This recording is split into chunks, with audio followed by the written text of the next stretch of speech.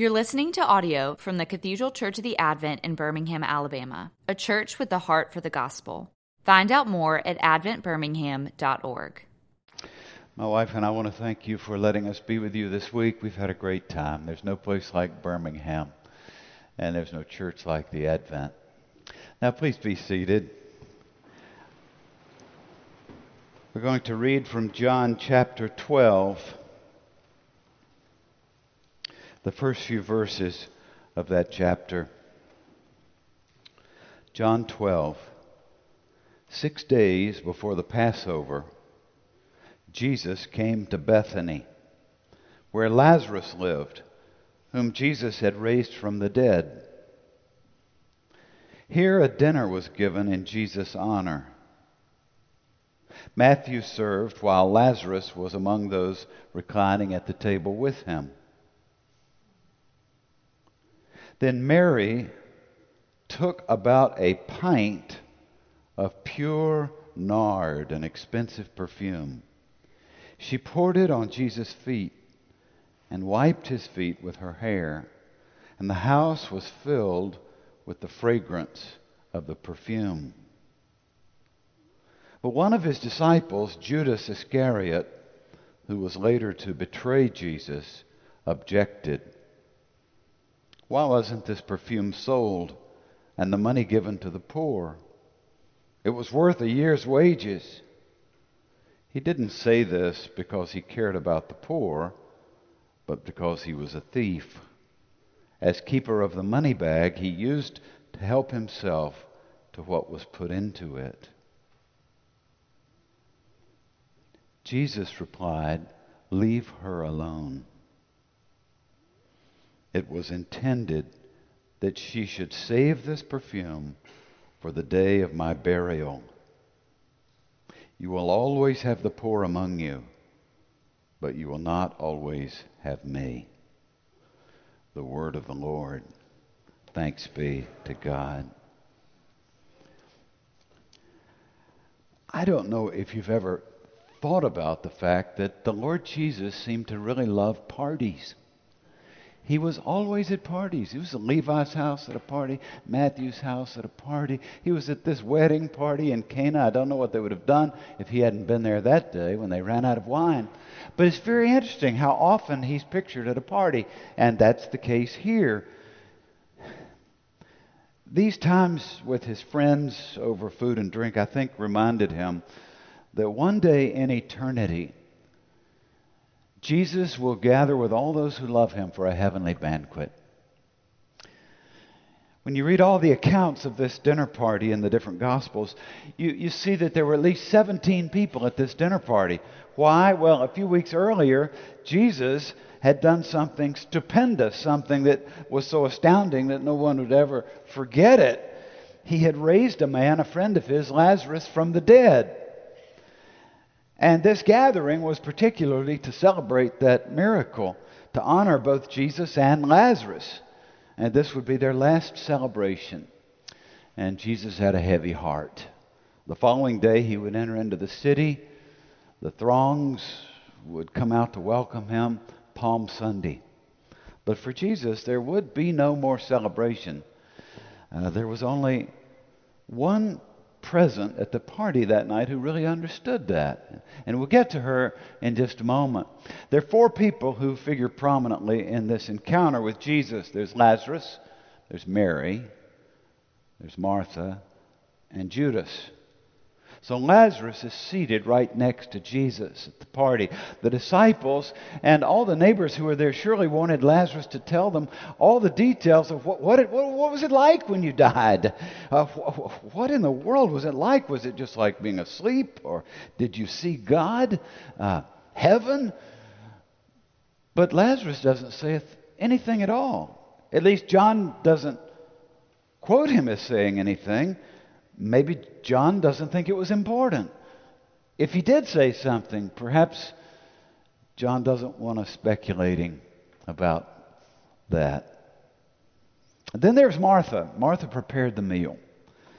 She's the older sister, Martha and Mary. Martha oversaw all the preparation and the serving. Now, you might remember on another occasion she chastened her younger sister Mary for not helping her. But this time she seems to be content to have done all the things by herself. Martha was one of those people who's consistently thinking about others, what they would need, how to provide for them. At one time, she felt that others should all do the same. But she seems like she's gotten past that now. She's less judgmental in this story. Still, she knew it was important to get everybody together to celebrate her brother Lazarus' new life. And Martha loved Jesus too. She certainly did. But Martha was a doer, less demonstrative, less emotional. She kept in the background. Martha wouldn't have been the sort to save precious perfume like her sister did. And then there's Mary. Mary honored Jesus with worship. Martha honored him with work. She found great joy in serving the Lord. For her, serving others and serving the Lord was enough. But it was Mary who took center stage in this story. Not really sure she intended to, but Mary wasn't the sort to plan ahead or think things through. Mary was a feeler.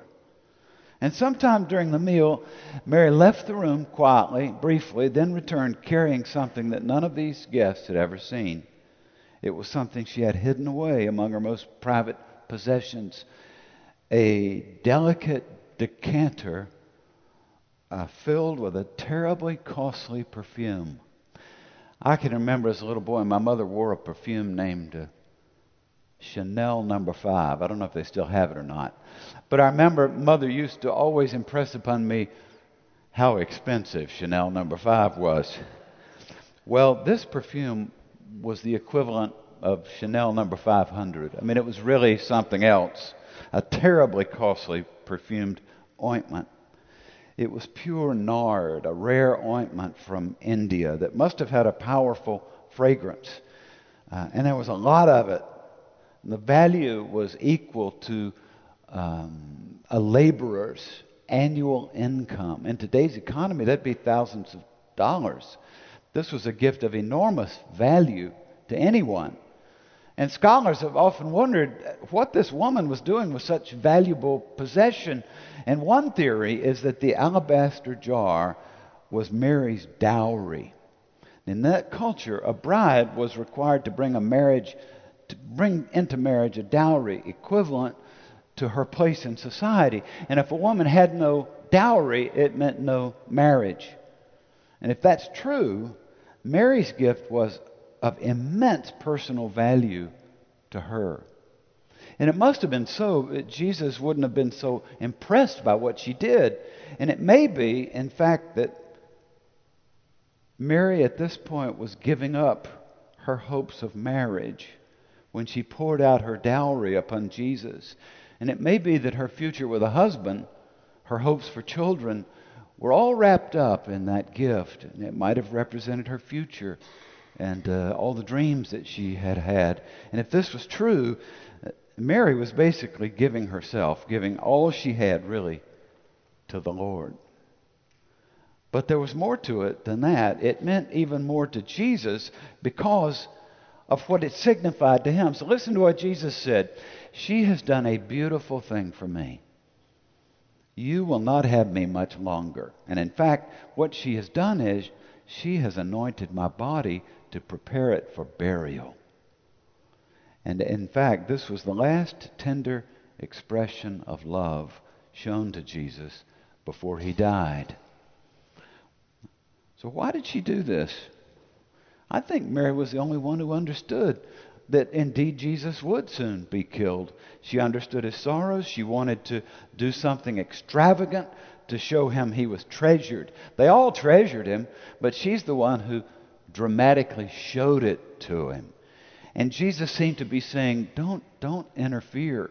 She alone has understood what I'm about to do, and she loves me for it. And then there's Judas. He's the one disciple who spoke out, and he was angry. This valuable perfume could have raised a good deal of money. From his perspective, Mary was being completely irresponsible. It was a waste to be so extravagant. And he, of all the 12, realized in a snap the exact value of this ointment. But he had no perception of the importance of Mary's act of worship. By now, Joseph had become accustomed to taking what wasn't his, and he saw things only in terms of monetary value. He had a critical spirit that was dominated by greed. Don't waste that on Jesus. I remember one day a parishioner came to me, and he said that he had learned of some beautiful stained glass windows that could be purchased. And they cost a good deal of money. But he felt they might honor the Lord and bring special beauty to a place in our new building in Virginia. And now they are in our small Cranmer Chapel, and they have wonderfully transformed what was just a room into a beautiful holy place of worship. Unnecessary, but extravagant. He did it anonymously out of love for the Lord. And given our current financial need in our church, some might have said, well, it would have been a lot better to have given that cash to the church. I don't think so. There's more in this story. When you read the other gospel accounts of this dinner party, you read that all the disciples were quite uncomfortable at what Mary had done. But I'm not sure it was for the same reason that Judas was uncomfortable.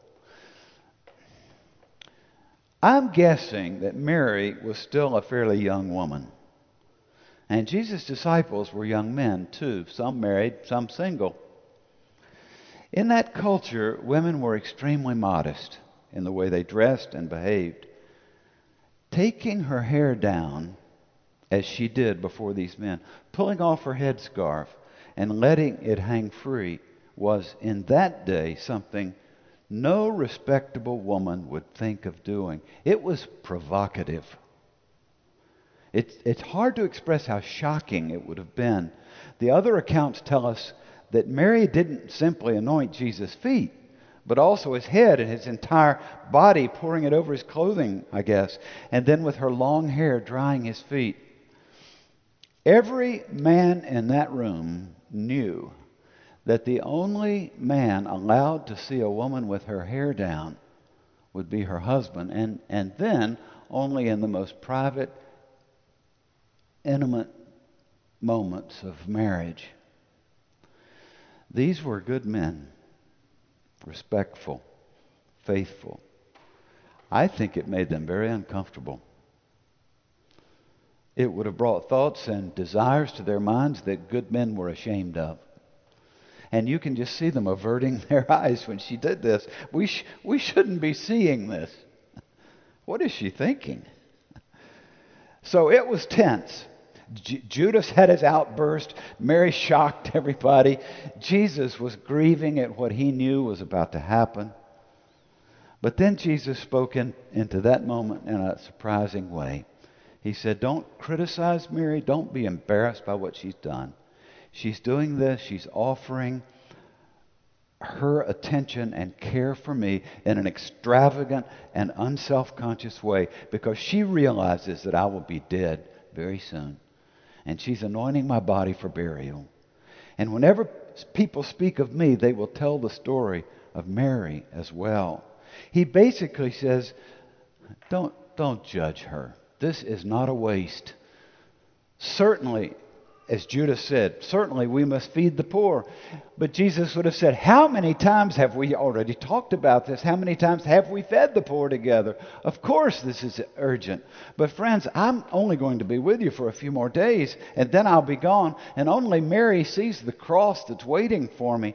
And she realizes that we've now reached the end, and there will be no more opportunities to show me your love. Mary appears 3 times in the Gospels. And each time she's either sitting or kneeling at the feet of Jesus to be as close to him as she could, to hear anything, everything that he said. That was her goal. That's how she learned so much. That's how she had such perception. Are you like that? Honestly, I don't know any other way to mature in wisdom, the wisdom of God, to be deepened in the Holy Spirit, to develop genuine discernment, than to be at the feet of Jesus. Do you need to ask God to help you learn to do this? To pray, to listen, to discern? Maybe you're like Martha. Do you find your joy in simply doing for others? That's so good. As long as you don't evaluate your own worth by how much you get done, and as long as you don't judge others by how much they do for God, might you perhaps need to learn how to be more expressive of your love for the Lord? Ask God to help you if you do. Are you like Judas? Do you tend to go very quickly to the bottom line? Is life about keeping control of things? Always being sensible? Always being careful to take care of yourself? Are you skeptical of those who want to do extravagant things for God? Well, ask God to free you up. Or are you like the disciples? Are you embarrassed by the emotion of some believers who just seem to be so uninhibited, not caring what others think? Does that just put you off a little bit? Do you need to learn to be more accepting? Ask God to help you. Mary relinquished all the dreams that had mattered to her before Jesus came. She lost all concern about what others think, and she abandoned all thoughts of maintaining her dignity. She just didn't care, because she knows who Jesus is, and she knows what he has done for her, and she loves him for it. And she has understood that the death of Jesus and what it was for, he owed her absolutely nothing, yet he died for her sins. And she understood the cross and what his death meant, that it was for us, for our sins. People who don't understand the cross may be put off by emotional worship. People who don't understand the cross find it hard to understand how people would give sacrificially, even extravagantly, to God's works, to God's church. People who don't understand the cross don't know what to do with their own pain, have a hard time with prayer. Ask God to help you appreciate the cross. Mary gave all that she had to Jesus. What he wants is us. I was listening to Tim Keller preach, and he said in his sermon, the hardest thing to give is in. As in, I give in. And listening to him speak about this, it reminded me of something our family saw years ago in the north of England. I'll tell you a story, then we'll go to lunch. We were in a place called the Yorkshire Dales. We stayed at a sheep farm. And it was time of the season when they were disinfecting the sheep. And because he loved his sheep and he wanted them to be healthy and productive, the shepherd would lift them one by one and drop them into a deep tub of disinfectant. And he would push them all the way under so that they might be cleansed. Now you can picture that. I'm sure the poor sheep thought that the shepherd wanted to hurt them, but he was actually just trying to save them. The sheep, they don't know what he's doing, but they know the shepherd, so they submit to him. They didn't fight. If I don't submit to God, if I put conditions on my love, my obedience to Christ, that means that I am still the master. And I just want Jesus to be my servant. Mary wasn't like that. Martha, Judas, the disciples, Mary, Jesus loved them all. What he wants is our unreserved love, for us to give him all. Giving all that we can to all that we know of him. The only way that He can care for us all, the only way that He can do for us all that we need to live an abundant life is when we give our all to Him. And then He can do His all for us. Dear Lord, help us, each of us, to keep growing closer to You, to learn how to love You more. Help us to learn from both these ladies, to be like Martha, to serve others with love and kindness. And help us to be like Mary, to sit at Your feet, to give all that we are to You. We pray in Your name. Amen. You've been listening to audio from the Cathedral Church of the Advent. If you live in Birmingham or find yourself visiting, we hope you'll join us at one of our Sunday services. Find out more at adventbirmingham.org.